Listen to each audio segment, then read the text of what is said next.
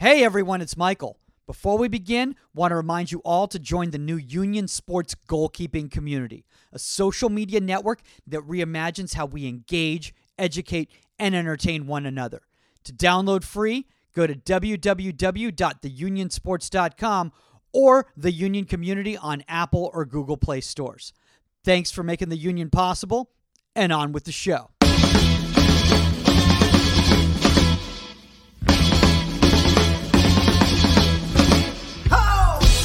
Welcome to Inside the 18. I'm Michael Magid, live from Hollywood, California. With me, no 99 World Cup winner, Saskia Weber, because we're making this Midwest today. This is an NCAA tournament special going on right now. All the way from the Midwest joining us, the one and only Stan Anderson from Camp Shutout. Thank you. Love me some Michael Magid. Oh, my God, you are too sweet. And we got to keep that Midwest contingent going. But somebody that's actually 10 minutes away from me, and we probably should have just done this in person. We have Northwestern assistant coach Morgan Rule joining us, and Shamrock the dog. I don't know where Shamrock the dog went, but Shamrock should be joining us as well. We lost Sham. I'm sure he'll make a little special appearance in the background. I'm sure if any of my players walk by, they'll poke their head in, even though they were told not to, but Lord knows. How is Shamrock on through balls, Morgan? I want to really know how Shamrock I feel like he'd be pretty tenacious. I'd have a lot of faith in him. Lots of bravery. Yeah. Very solid. And Stan, you're saying that that Peanut is not going to make an appearance because there's just too much going on. Yeah, I got a closed door here. We're getting a lot of new floors in the house, and there might be some loud banging going on. And if that is, I don't know if it's Peanut harassing the workers or if that's the actual install. So we'll see. My gosh. I absolutely love it. Well, Morgan, you're here in LA. For people who don't know, you're at Northwestern, obviously an assistant coach over there, but you all have an appearance tomorrow for maybe any of the local listeners that are watching right now. What's going on tomorrow? Kind of a big day for you. Yeah, pretty big day. So we take on Vandy at 4 p.m. We're playing in the bracket with UCF, UCLA, ourselves and Vandy. So we play at 4, and then UCLA and UCF take the stage after us. So trying to advance to Sunday, trying to have a good showing. So if you're here, feel free to come out. It should be a good game. We're excited. We're kind of unofficially tagging this Vandy Northwestern game as the Battle of the Brains. So come on out. Good soccer, smart people. We love it. A lot of smart people in the Midwest, Stan, huh? Well, yeah, but I'm checking to see if not me included. I couldn't spell ACT when I took the ACT. So at the end of the day, that's outstanding for you guys. Congratulations on thus far a great season. Thank you. You know what? And Morgan, that's actually a really fun thing that Stan just brought up there, and obviously you bringing up with the Battle of the Brains right there. I've had this conversation with Paul Hart at Stanford in regards to, from a recruiting standpoint, you all have some certain challenges that, let's just say, other universities don't have. Yeah, a little bit. I would feel like in general, we don't run into it too much from the recruiting side because fortunately, a lot of women's soccer players are really good from a time management standpoint, that it's not like a crazy thing to try and think of managing high school soccer in like a crazy club schedule and then transitioning that to college. I think something that we do well is just the resources. So getting people into Northwestern could be tough, but it's not something that's like not doable at all. And then once we get here, like our student athletes are usually fine. Like they're on top of it. Time management is a huge thing in general. So they crush that all the time. As I'm sure you'll see them, like I said, walking back and forth with their books. They're in like taking exams in our meeting space. So they're on top of it, but yeah, it's good. You know, Stan, you're not a stranger to, and by the way, both of you feel free to step in any time, so I'm just not talking the entire time, but you're not a stranger to kind of that time management aspect. Obviously, you know, at FC United and obviously with Camp Shutout, you know, you mentor a lot of young goalkeepers that are getting ready for that collegiate experience. And I think one of the things that you all do so well is prepare them from not just a on the field standpoint, but a time management standpoint off the field. You're right. And a good portion of my career has been on the college side where it is the day-to-day and it's time management. And do you have the resources of somebody traveling with you to proctor an exam and all these type of things that happen at the college level? And are you flying commercial? Are you flying private? And does that help you from a time management perspective and the resources of Power Fives compared to others? And those sorts of things are big deals. At the end of the day, I agree with Coach that women manage this much better than men. That's not a shot at men. That's not a massive credit to women or anything. It's just an observation that they do. They're better at it. And I don't know, why that is. We could probably go down many different rabbit holes, but at the end of the day, they're just better.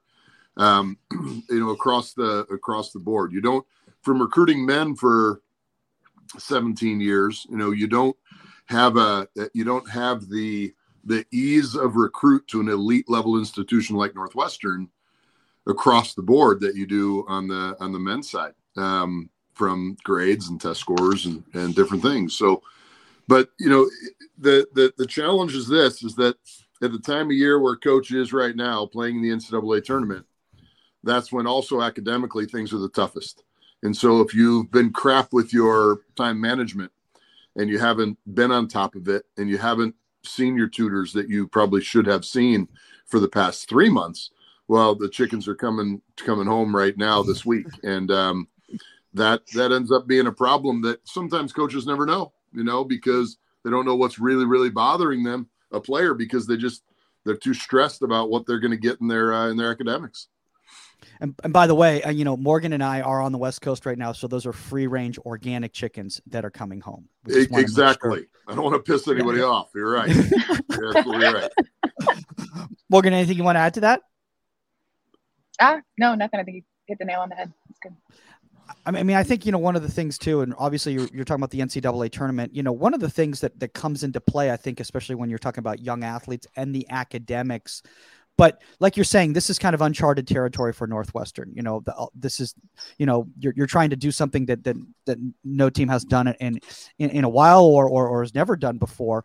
And does that added stress actually become a hindrance when it comes to academics for these young players? I wouldn't necessarily say like an added stress. I think it's a lot of excitement is kind of bubbling around it. Something that we've targeted a lot as a team is just that confidence piece. And I think that confidence piece factors in here a good bit as well, that it's like, even if you haven't been in this place before, you still are capable of managing all of it, whether that just be the academic piece of it, the stage that we're playing on, like something that we've as a group and individually worked on a lot is just believing in yourself and knowing that you're going to get the job done. So that more than ever is kind of factored in here. It's kind of been something that we've had to translate in different environments and kind of say that this theory, this belief in yourself shows up in different spaces. And this is one that we're kind of doubling down on, that this group hasn't been here before. We haven't been in midterms and trying to prepare for Vandy at the same time, but we are, and we're capable of doing it. So just believing in that and keeping our ducks in a row. So it's kind of our headspace we're trying to stay in. We got ducks and chickens going on. We got a lot of poultry going on here. We're getting a theme. We're getting a theme.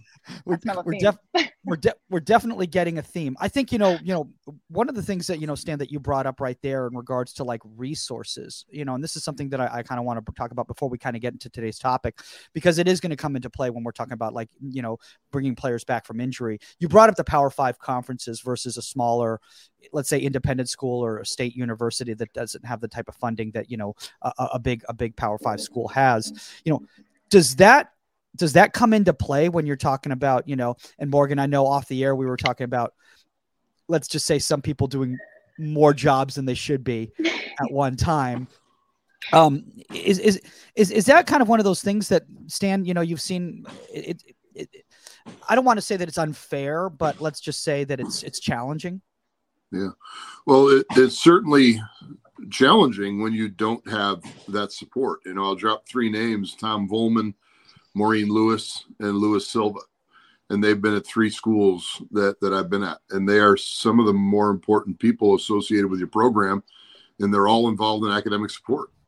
And they're just massive as it relates to helping people, whether it's adding and dropping or communication or getting an exam or getting this handed in early or late or whatever the case may be. And certainly with the amount of money and the TV money and the different things that are happening in conference alignments and all that sort of stuff, those things help Power 5 institutions.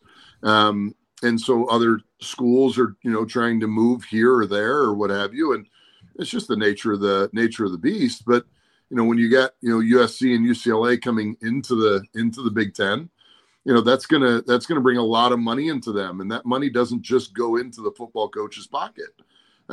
It goes into support. And part of that is academic support inside the institution. And, some of those people I mentioned, there's just one of them in an academic athletic environment. And then in other places, there's multiple. They're really invaluable people that do so much for their student athletes. It's just, they're unheralded. They should be in team pictures. They should be on senior night, the whole thing, because they're there the entire journey with somebody from entering into school to leaving, and really, really helping in a massive part of what the college student athlete experience is. I saw Morgan nodding her head while that was going on. Morgan, we were joking around in regards to the fact of having to do lunch orders and those sorts of things. But I never even thought about the people, behind the scenes, doing the work with the academics, and is it something that you specifically over at Northwestern really try to do a good job, because academics is so important at Northwestern, to make sure that your players are in sync with all their academic resources? Oh, for sure. It's something I think our academic advisors are above and beyond with, is they kind of have your life raft on you before your head's underwater. And we're just trying to get above the resources that they, from day one, it's mandatory for our student athletes, whether it's group learning or tutoring or different stuff like that. They're phenomenal. I know exactly what Stan was saying. They're game changers within the lives of our student athletes. I think another thing that they've been helping with too is COVID year. How do you navigate kind of graduating early and trying to see, can I get into a master's program earlier and take my 5th year here? Is that something that I'm trying to stretch out my graduation? Am I doing a post-bac?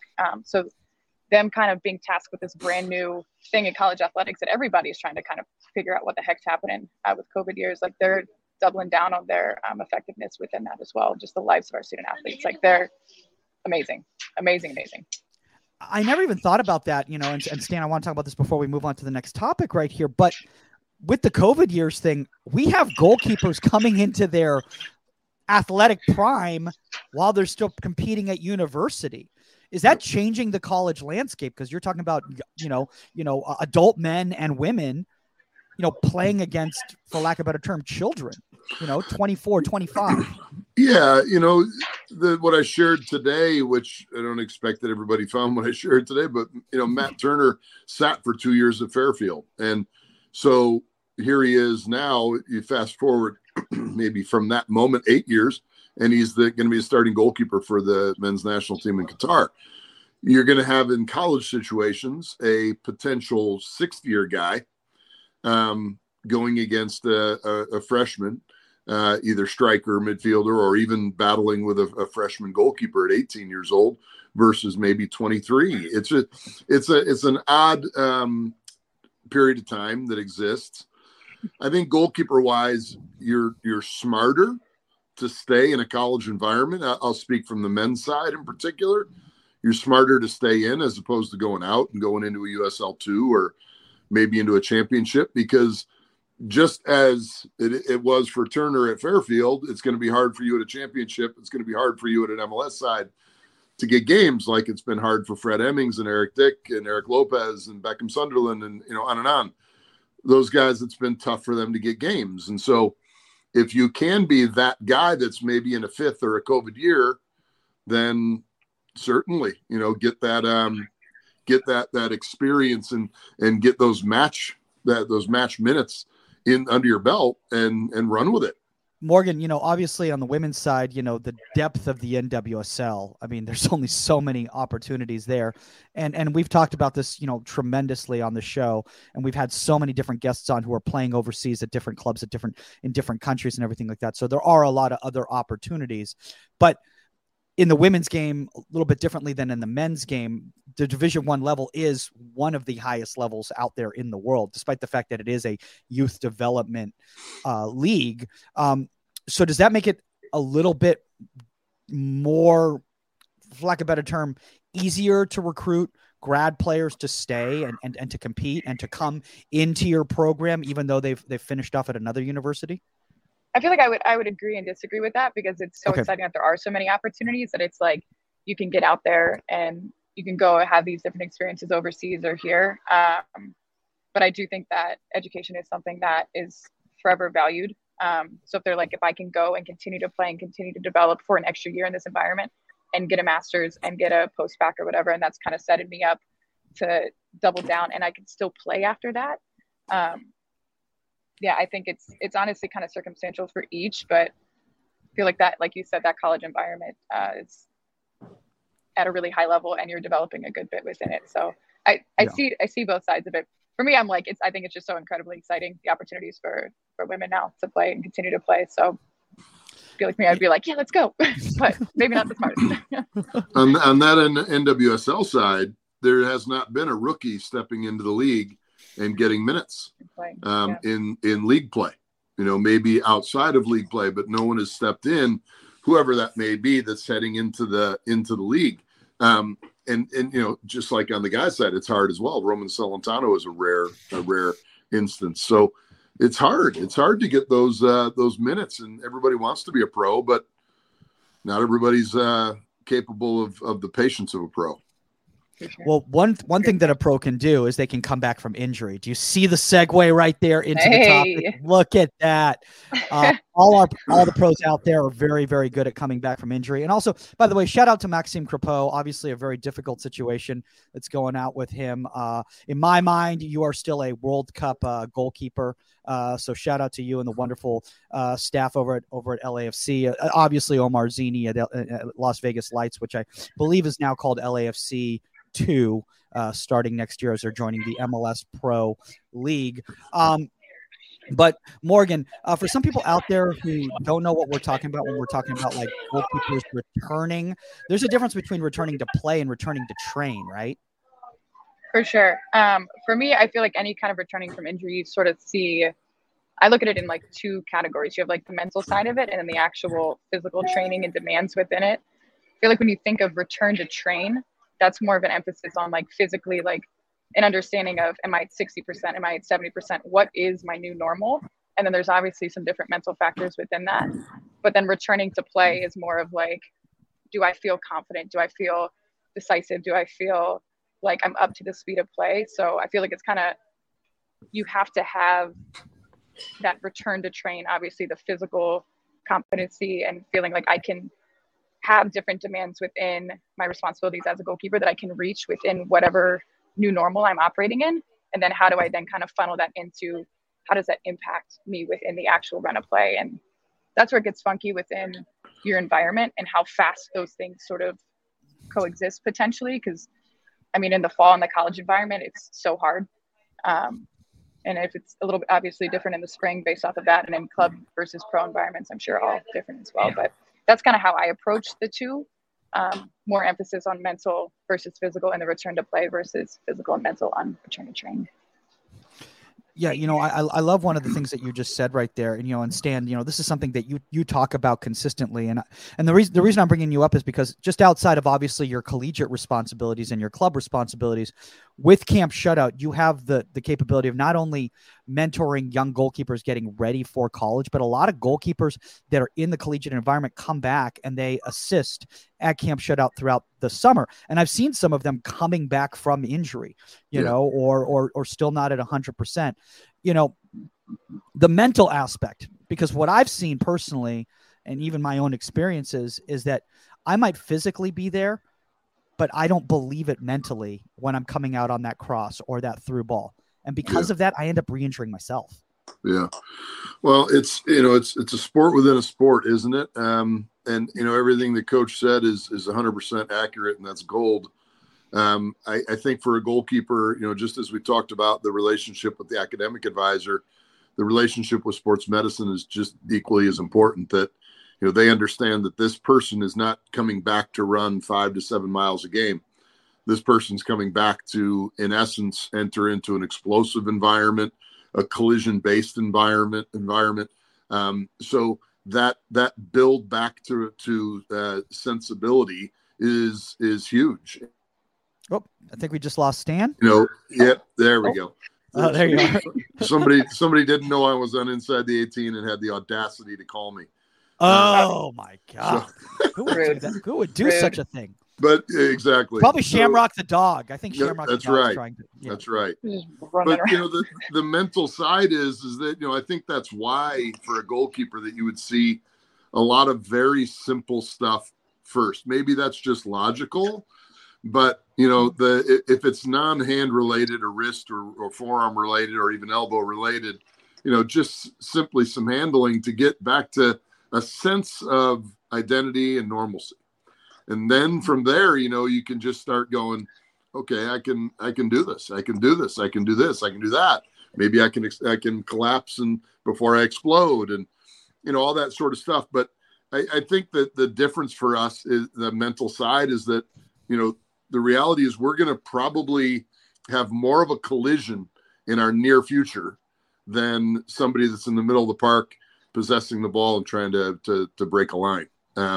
We might be going in at somebody, and not to bring Maxime up again, but we might be going into a situation like that, which is a little bit different and more on the reg than it is for a 10 or an 8 or a 6 probably has that type of approach to play. But it's just a different mentality, and it's big time need for a goalkeeper for sure. Morgan, and we're going to bring up some of these pictures right now. And thank you for sharing all this content right here. Hopefully Vanderbilt's not watching any of this right now. Hopefully everything. None of this is groundbreaking. Okay. But I did want to bring up kind of before we start kind of sharing some of these pictures right here, the load management, because I think that's one of the problems that I see a lot of times. It's like, because the goalkeeper will tell you, oh, I'm good. I want another rep. Yeah, I'm good. And again, we're our own worst enemy. I think personally, at least I am, we believe that we can do anything or want to prove to others that we can do anything right there. So how do we, as assistant coaches, as goalkeeper coaches, explain it to them? Hey, this is not a detriment to you. This is actually a benefit to you that we're managing your load.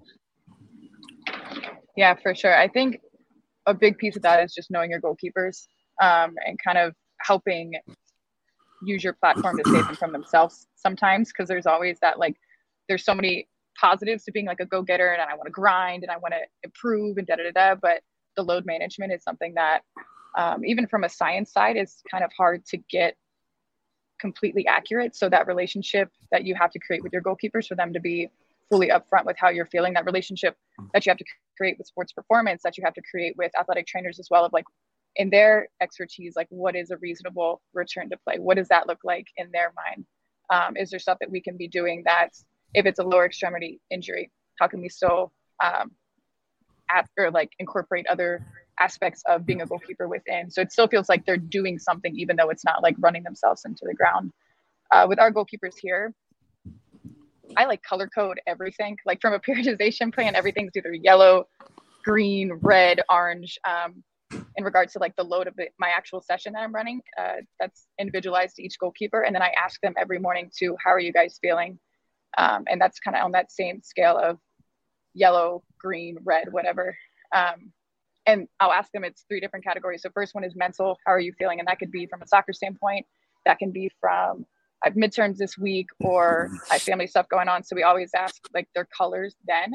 And then I'll ask from like a soreness standpoint, how are they feeling? So that's kind of that abrupt, like we lifted yesterday, my hammies are a little bit heavy or my hammies are a little bit tight. And then I'll ask them from a heaviness standpoint, which is like, that's kind of what I'm getting at, is that general load that's kind of accumulated. Do you feel springy? Do you feel super heavy because you're not sleeping well, because we had a lift, because you're returning to play and you're not used to it? So I check in with them before every session, kind of opening up that dialogue there to kind of see how they're feeling on that day, present in that moment before they're about to step into the session.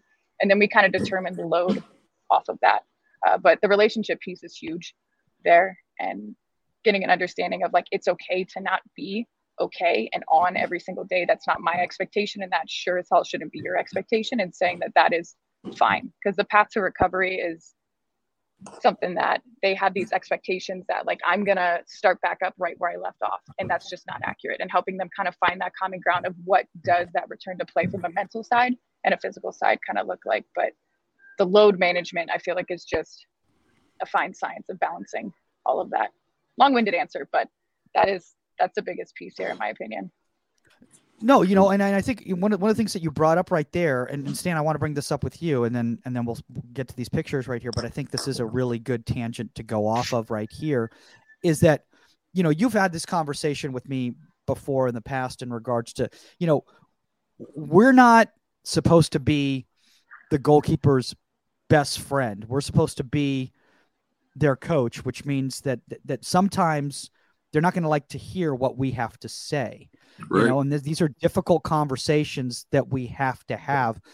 Have you ever been in a situation, and how have you handled it when a player didn't agree with you and was taking it out on you, or went to the other authorities and said, hey, so-and-so is, putting me in this place and I feel that I'm ready to go and I disagree? Sure. From an injury perspective, we'll talk about that first and then the load management, if that's okay. But from an injury perspective, I'm always going to refer to Brian Janka, to John Oxenwald, to, on and on, Lauren Falk, all the people that I've worked with in the past, that they're the experts, and that's their field. And my job is on the field from a technical, tactical standpoint, and to try to help that player achieve something that maybe they can't even see achieving. At the end of the day, in order to even get there, you've got to get cleared by sports medicine, and whether that be concussion protocol, whether that be coming back from an ACL, whether that be a shoulder dislocation, subluxation, who knows?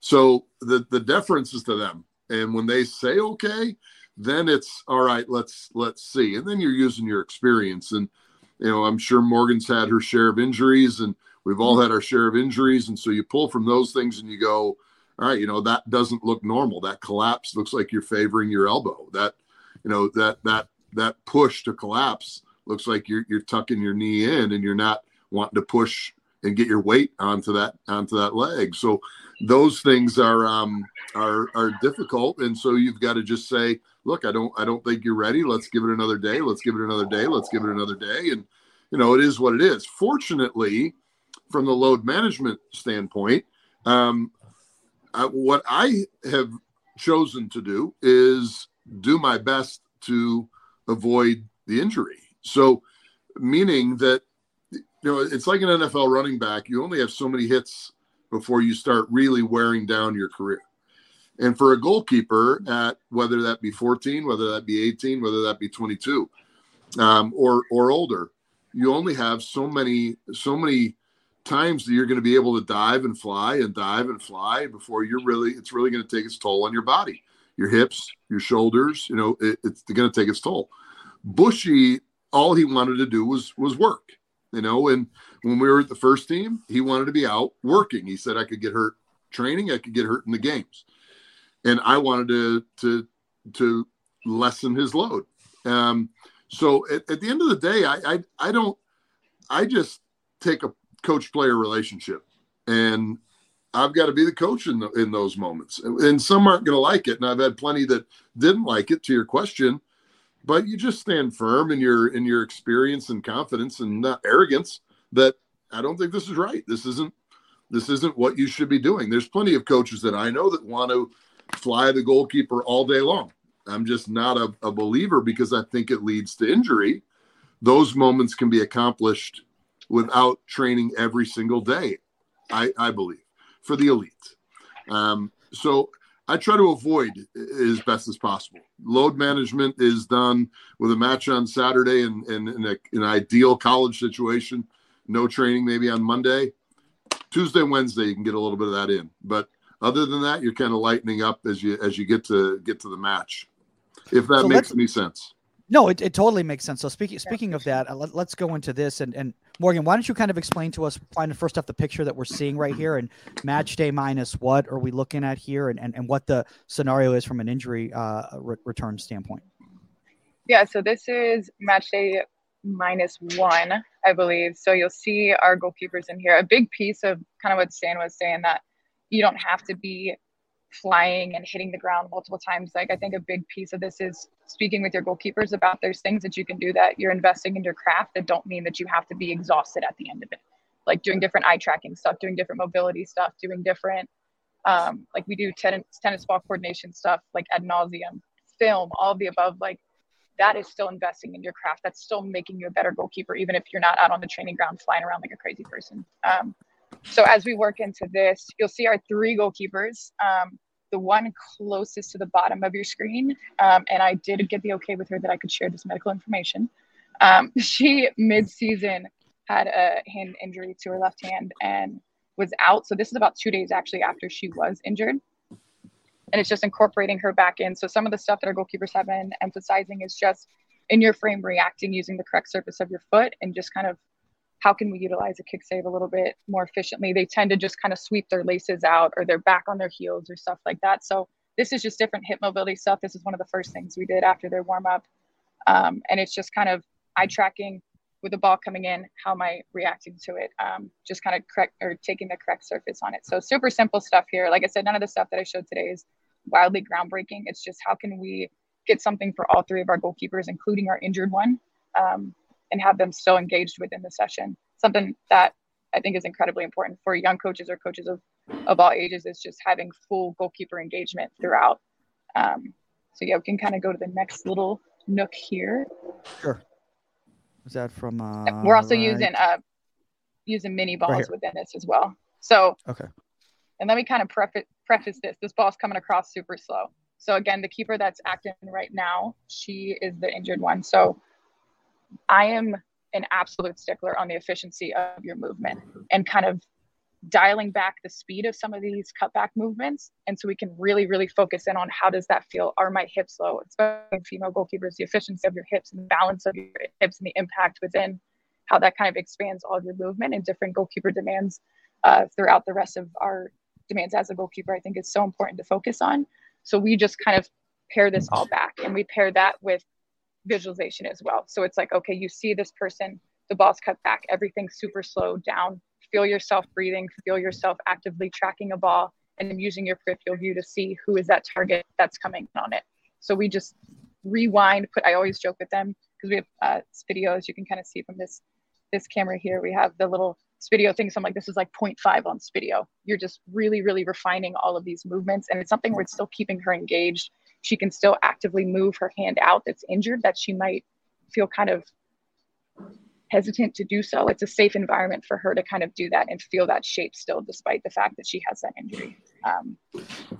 Morgan, can I go back to here real quick? I just want to bring something up here with Stan too, because, you know, I think one of the things I really love about this here is just, you know, and you Morgan, you were bringing this up, you know, Stan, about, you know, versatility and like understanding, like find creative ways to incorporate all your goalkeepers despite the difficulties or the circumstances that you're in right here. And my gosh, this is something we don't work on enough. At least I don't, in regards to the mobility and the striking with the ball with the feet like this in this type of a scenario right here. Hear me out on this, so don't get like pissed off at me at the first sentence here. I find this hilarious in a good way, meaning everything coach is doing and the players are doing is great. I relate to it. I love it. I agree with it. I would do it. I'm thinking what the midfielders and defenders and forwards are looking at the session and they're going, yeah, those guys are really training. They're absolutely training. And that's where I say it's a sport within a sport. And that's where I didn't want you to think I was trying to rip on this by any means. This is unbelievably valuable. But you think about the rest of the people on the team and they're like, what are those guys doing? You know, really, what are they doing? And yes, it is hip mobility. It's simply understanding what you're going to do in that fraction of a second that you have to decide that what I'm going to do, and this is what I'm going to do. And I have to shape that save so it doesn't go right back to where the shot came from, but it goes somewhere else. And all these things are not just innate. They don't just happen. And so kudos for an exercise like this to be able to, put goalkeepers into that mindset where they understand that, yes, okay, here's the shot moment and here's my shape moment. Fantastic. I think it's great. I feel like there's so many times they look over and they're like, what? Wait, there's one later in here that I can guarantee you're going to be like, what is going on? And I'm just going to just let me explain when it happens. Yeah. But half the time I feel like they look over and they're like, okay. But this is just a little warm up phase, but I appreciate that. Yeah. And not to toot our own horn or anything like that, but that's one of the reasons why we created the Union app, is because, on social media out there's a lot of context lost whenever people share pictures. And one of the reasons is because the mediums don't really allow you to give context to it. It's more just, TikTok, you got 10 seconds. Well, you better impress me in 3 seconds here. Well, that doesn't really help from a learning standpoint, or even on an Instagram feed, and the AI looks at it and they go, that's not a top corner save. We're not going to show that to anybody. So, right. I mean, again, I'm not, this is not an infomercial, but I'm just saying, there is a reason why, and guys, go out there and just try to find the right resources, whether it's the Union or wherever, that you can actually get context for these pictures that you're seeing. Morgan, I want to bring up from an injury standpoint, I want to start doing this more, because I can't tell you how many goalkeepers I've seen, including myself, who have gotten a hyperextended knee or a twisted ankle or something like that on a split or a block save, because we don't ever work on it from an actual mechanics standpoint. Or they're not set. Yeah. So I think that's, so again, kind of, it talked about earlier, like pairing with our athletic trainer and our sports performance. And I talked about how we have green days, yellow days, red days, stuff like that. So our goalkeepers, we have like a Google Drive that they can go in, and we have like a thing called green days, that it's like, if they're just at home or if they have off, like what does an off day look like? Because usually they're like, off from soccer, that means I have this time to go do more soccer. And we're like, no, that's like a recovery day. So we have a green day photo that has different hip mobility stuff, that has different like eye tracking stuff. We have a little app that's on there that they can go in and do this little cell phone, iPhone tracking, eye tracking game. So trying to give them as much resources as possible.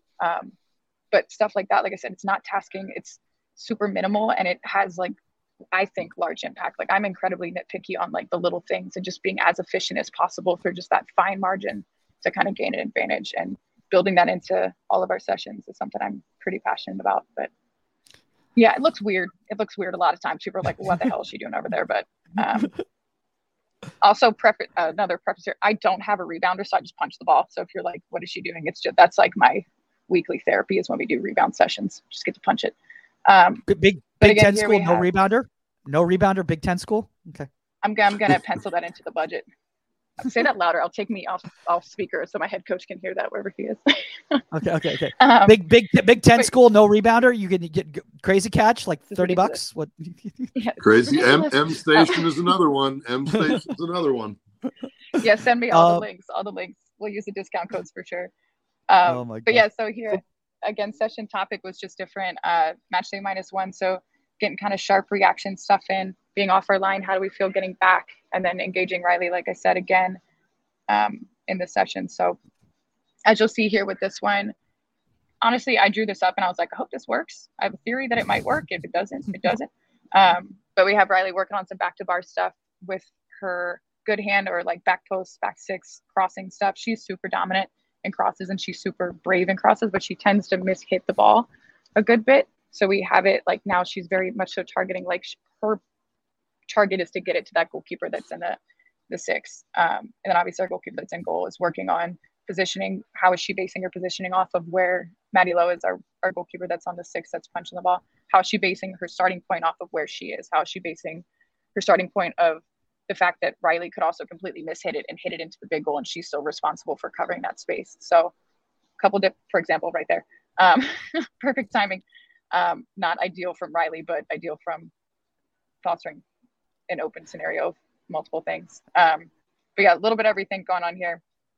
Good use of human resources. Yeah, trying. Really good use of human resources. And I also want to bring up that fact too, Stan, because that's a really good point. Because I think a lot of times, a lot of young coaches, at least I know I've made this mistake in the past, is when a player is, let's just say, limited, I panic and I go, oh, well, what, I don't know, just sit there and watch or something like that, as opposed to trying to find, well, how can I still make this time effective for them where they're active and learning and being productive? Yeah. Well, I think good habits start early. And for us, if we have a goalkeeper, let's say in our, generally our 12 to 18-year-old window at FC United, we're going to, if that kid is injured and the leg is injured, well, they can come and work on their hands a little bit. They can help us serve. They can work on their core. If their hand is hurt or elbow or shoulder or whatever, then they can come and work on their feet. So there's plenty to still work on, even though they're injured, no matter the extremity. Core is massively important. So for them to just simply be amongst the union and get in some core work is outstanding also. So, they can get plenty of stuff done to build themselves back either, or just simply make themselves better, or that right foot is hurt, but you can still apply pressure on the foot. Well, let's work on your left foot then in distribution. And, that part is huge, and it separates one goalkeeper from another, or a goalkeeper puts them at the top of a group. When you end up utilizing moments like that, perhaps of injury and RTP, then you can still get yourself in a good spot to get yourself back on the field and use the time that you have available to you to make yourself better. Absolutely. I think a good. Go ahead, Morgan. Sorry, real quick. I think a good piece of that too, because a lot of times, like, it's easier if like a goalkeeper has upper body injury to put them in, and they're in some way, shape, or form just serving, but still putting some like context to the serving. So it's like, to them, it's like, okay, pretend you're hitting a chip ball that has to get over their forward and into our 8, or over their forward that's pressing you from this side and into our wing back. So trying to put some actual like context in there too, so they're not just like, oh, I'm just acting as a forward. It's like, no, you're still doing actions that are completely relevant to the demands of your position. I think that's pretty helpful too within that, working it back into sessions. I had somebody go after me on social media a while back, and this was because of bringing a player back from injury. And they said, I unquote, in exclamation points, and not in the politest way possible. So shout out to this lovely person, but I love this is one of the reasons why you can't be anonymous on the union. Is they said, a player who is injured. How dare you put them in a situation where they're going to get injured again? And I said, I think you're completely misreading the situation here, because if a player doesn't do anything until they return, and again, like Stan said, I talked to the medical professionals on what they say a player is capable of doing, what they're not capable of doing. But if if they just sit around at home for 6 weeks until they come back, in the college season, it goes quick. Yeah. That's 6 weeks of development that's gone. Without a doubt. And, what they do in that training room and is, they're probably going to have access to better there than they would on a USL championship side, perhaps even some MLS sides. So, the amount of resources that there are in a training room on a college campus, and then again, especially at a Power 5, it's tremendous. It's absolutely tremendous what they have available to them. So, except for a rebounder. Except for an M station rebounder available to keeper goals. You're absolutely correct. But at the end of the day, I think that's it's a big deal to have that experience. Who was we don't, I guess, need to say his name, but the young man who had the youngster, he hurt his hand and he in training, and he was a real prominent quote unquote GK influencer, and it really derailed a lot of his training for a long time because he put himself in a tough situation and hurt the goalkeeper. That awareness is really, really important, pre and post injury. Yeah. By the way, Suleiman, please let us know where in the world you're watching the show from. We always love to hear from our fans, but that's a really good point, what you just put right over there in the comments section. Morgan, let's move on to this next picture here. So what's going on here, and what's the rehab situation? This is the one I was talking about, so bear with me. Okay. So we have, again, kind of returning to play like demands of the goalkeeper. So you'll see our goalkeeper here is sitting on a physio ball. So you can sit on the physio ball kind of in that same shape that you would be in like a close range shot where you're getting set.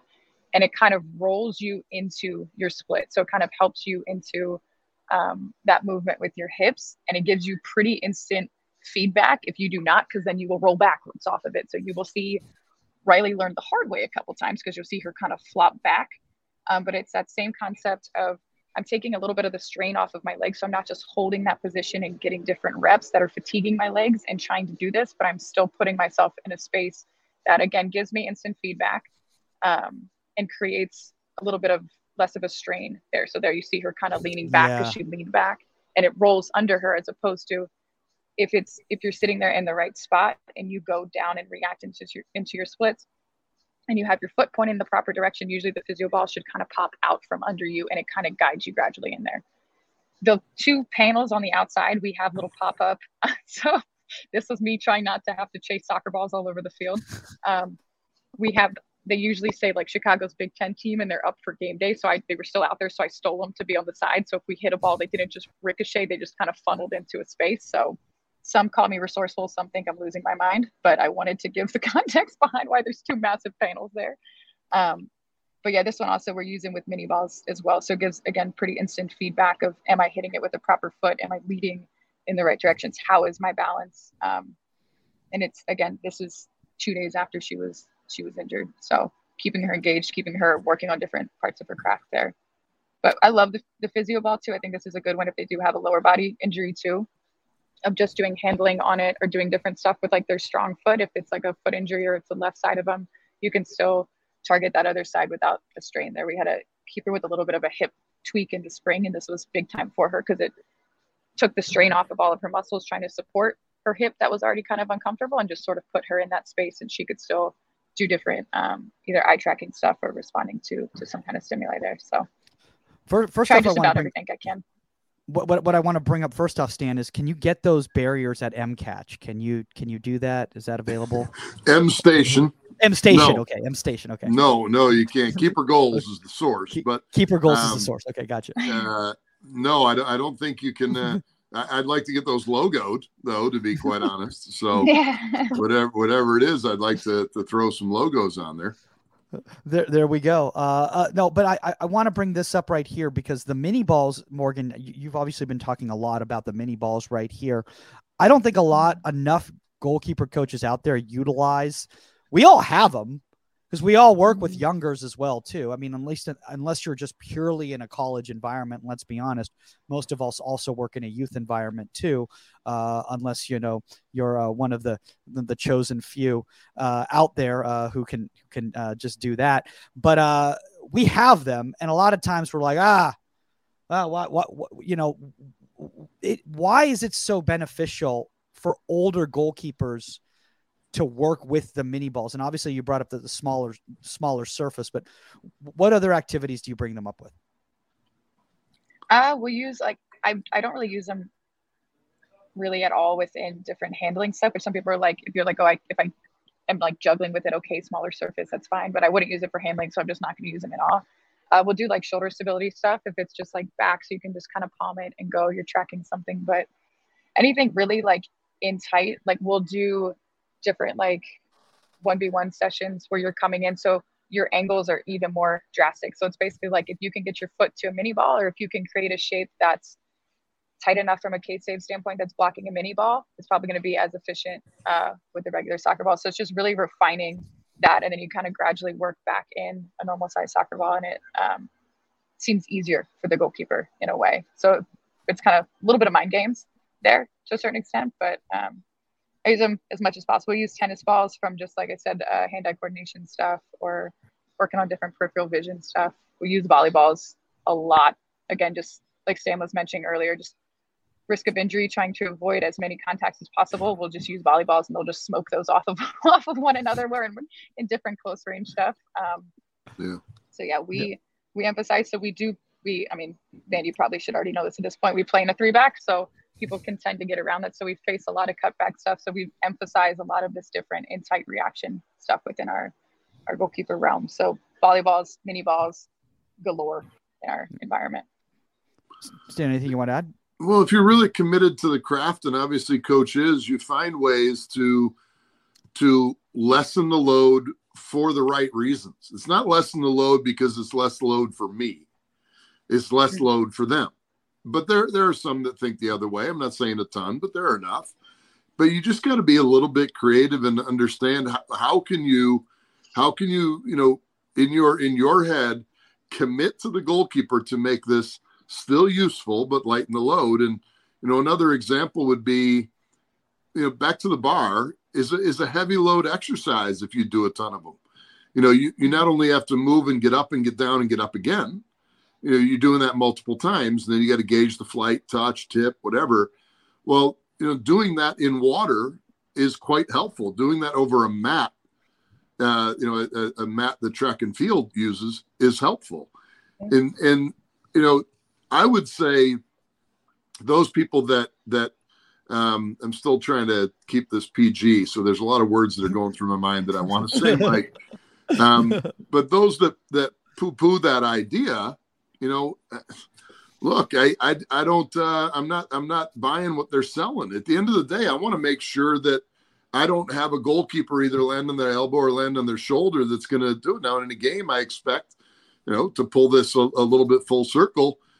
Northwestern's playing against Vandy, and their goalkeeper just pulled a ball out of the upper 90 this year, a couple weeks ago. That was a fantastic save. She got her feet right, got up, got a touch, boom, landed properly. That type of moment is crucial, and you don't need to do it 1,000 times to get that one. But you can help somebody do it safely and properly without beating them into the ground. And that, when you see stuff like this, I think it's great, whether it be with tennis balls or having a large ball to get down on and get into a spread. This type of stuff is great. You don't have to be buried into accomplishing these things. Yeah. I love what you're saying right there. Let's finish off with this last picture right here before we kind of start wrapping up the show and everything. And I appreciate you guys taking the time. Obviously, Stan, I know you've got to get to a club commitment, and Morgan, you kind of have to win and move on to the round of 16. So a lot going on your, plus I think there's a lunch coming up that you may or may not be involved in. Team lunch being delivered in about 8 minutes. So okay. Good calls. So what's this last picture here? Yeah, this is more or less just a picture of just a little circuit activation in the beginning. I know we've kind of talked about them a little bit already, but what you don't see happening here is visualization.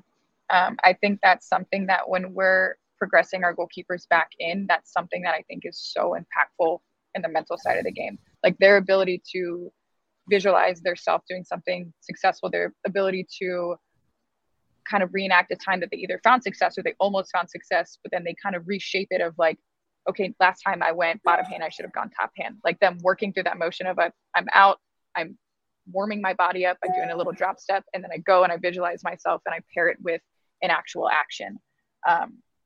So you'll see here, we're just doing some general handling, and with me and the other goalkeepers are going to that middle part of the screen and they're just diving on a dead ball. I'm not a big fan of diving on a dead ball. With this, it's more or less, this was our first cold day in Chicago.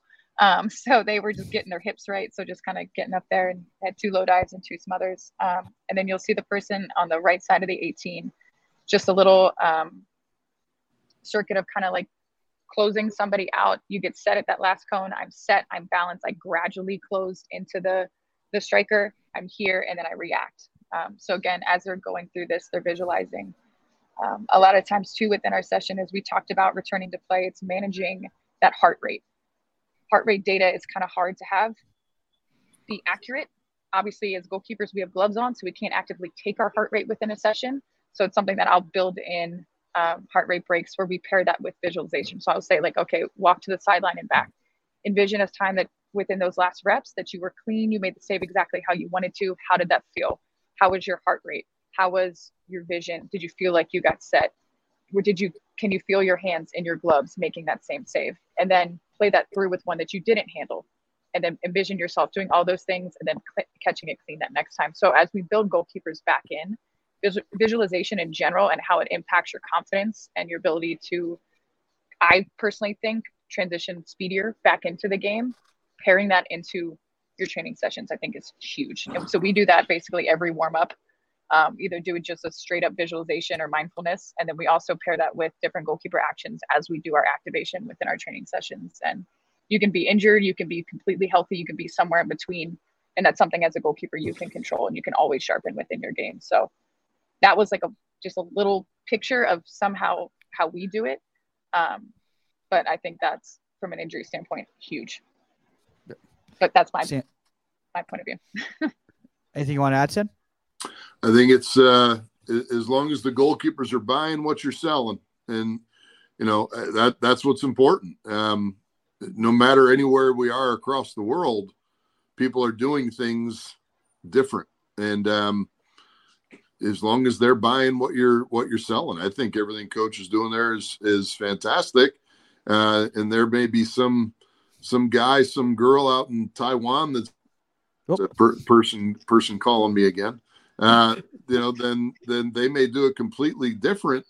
And lo and behold, you meet them on the world stage someday. Who knows? Do they get measured by that one match? I don't know. That's why the mentality, I think, of anything in sport, not just goalkeepers, as long as your athletes that you have a special relationship with are buying what you're selling, then the opportunities are endless, and what you can accomplish is endless.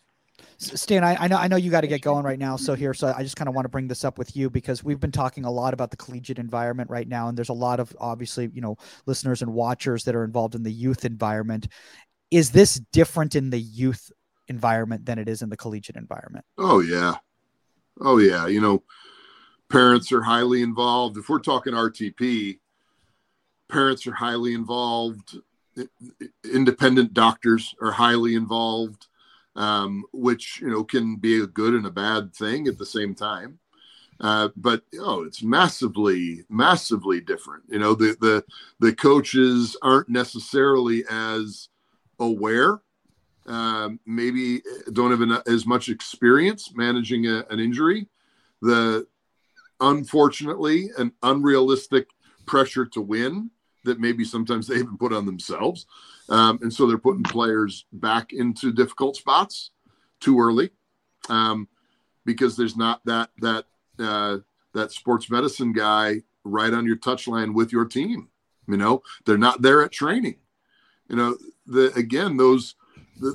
head coaches and the assistant coaches and the GK guys and girls, they all get a lot of publicity, but there are people that are massively involved in success of high level teams. And we talked about them already, the academic advisors, the sports medicine and sport administrators, and, all these things. Those people are huge. And at the youth environment, you just don't have that unless there's a massive commitment to have, let's say at a club like ours, literally 5 to 7 trainers that can be in multiple places at one time for the various platforms that we have. It's difficult, man. It is light years different than the collegiate level as far as RTP processes. Yeah. Morgan, I know obviously you spent some time in the youth environment. As we wrap up right here, do you have any advice for any young coaches who are struggling with what Stan's talking about? I think that one of the not to pile on to the list of things that we were talking about, the doctor's understanding of the demands of what a goalkeeper could do. For me personally, I think why I'm so passionate about this is I was injured throughout my entire college career. And I was always like, what else could I be doing? What else could I be doing? And I, from a recovery standpoint, wasn't responsible about it. So as a coach, that's kind of like how can we still help your craft and develop you as a goalkeeper? But a lot of times the people, like you said, that are making these big decisions don't actually understand the demands of what they're going into. So they're like, oh, she's cleared to run if she's coming back from an ACL. But it's like, do you see what a goalkeeper has to do in these certain situations that they might not be cleared? And then it's kind of on our plate to, like you said, with athletic trainers, whoever is in our environment, to gradually get them back. But again, I just think use your resources as much as you can, listen to your athlete as much as you can, advocate for them to listen to their body as much as they can, is, I guess, the biggest piece. It's tough. I know the youth environment is super tough. And you're also given different field spaces and different environments and different skill levels and commitment levels within that same environment. And you're trying to make it so it's tailored to everybody and somebody's getting something out of it. And then you have parents who are like, I'm paying X amount of money for this hour-long training session, and my kid's just over here doing X, Y, and Z. And you're like, oh my gosh. So there's, like you said, there's a lot of buy-in to be like, they're getting better. It might look different, but there's commitment there. So that's hard. God bless the youth level. Well, speaking of the youth environment, we'll let Stan take off, and then we will finish the dismount together right here. Stan, thanks for taking the time. Obviously, Camp Shutout Frozen shows coming up. If you want to plug that real quick. Thank you. I appreciate it. All the best, Coach. Good luck to Northwestern, and keep giving Inside the 18 all the best. Cool. We understand. See you guys. All right, cool. All right, so we will wrap up right here. Morgan, first up, thanks for taking all the time. Obviously, this has just been really, really informative to a lot of young coaches out there, and even older coaches out there who might necessarily be dealing with these types of frustrations. I know myself, when I've been in those environments, it's been a frustrating thing, and I've been on both sides, and obviously you've been on both sides too. I also spent a good deal. I spent my freshman year redshirting as a medical redshirt because of some stupidity off the field, but let's not talk about that. But I went through that entire process, and let's just say it was some positives and negatives from it. But if more people want to connect with you out there regarding this, and I think, especially with the season ending, well, hopefully not tomorrow, but within the next month. But with the season wrapping up in the next few weeks, yeah, sometime around Christmas.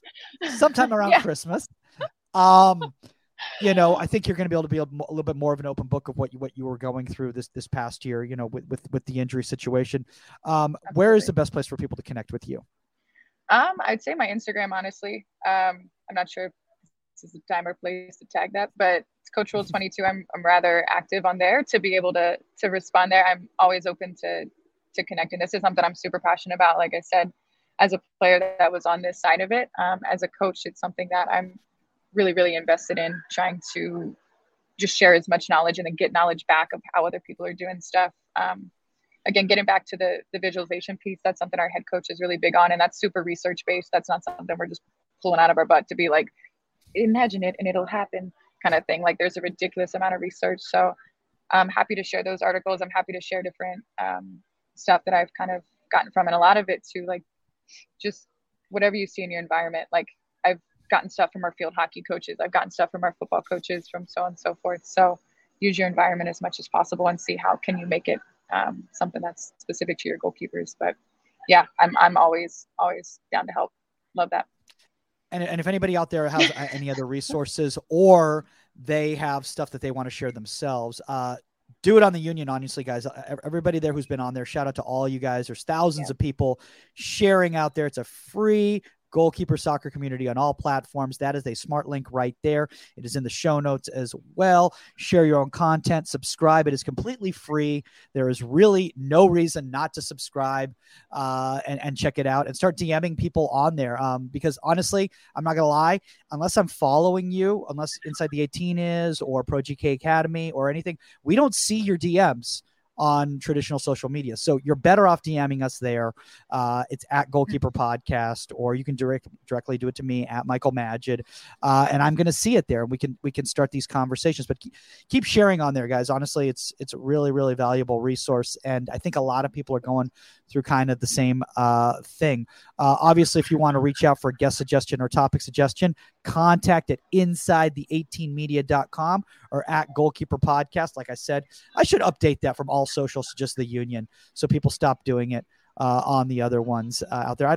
Instagram doesn't need our love. They're doing fine. They've got billions of dollars. They're doing good. Yeah. Morgan, really excited for tomorrow. Thank you again for the invitation. Hopefully we will get a chance to wave hello while you're striking some balls at people right before the game. On frame. Hopefully on. Oh my! I got to get a good pregame meal, good warm up. We'll get rolling. Do you have like a pregame like routine for yourself in regards to like warm up and everything like that, to like hip mobility, get all that dynamic movement in and all that? You do? Yeah, I used to not. I used to literally just like hold a post, do a couple leg swings and go. And I think I am settling into an older age that this season was like, oh my God, this hurts after. Like, your girl needs to warm up. So learn the hard way. swallowed my pride a little bit. Now I do have a formal warm up. So grown up. I love it. We're growing. I always tell that to people whenever I'm talking to people that aren't goalkeeper coaches, and they're like, "Oh, you have an hour private, so like when you show up at like 3:59, it's at 4." I'm like, "No, I'm there at 3:30. No. It's gonna take me a half an hour to warm up before I can actually do anything." That's an hour and a half like an old Mack session. truck. Exactly. Yeah. All right, guys, that's all the time on Inside the 18, and we are out. Later, guys.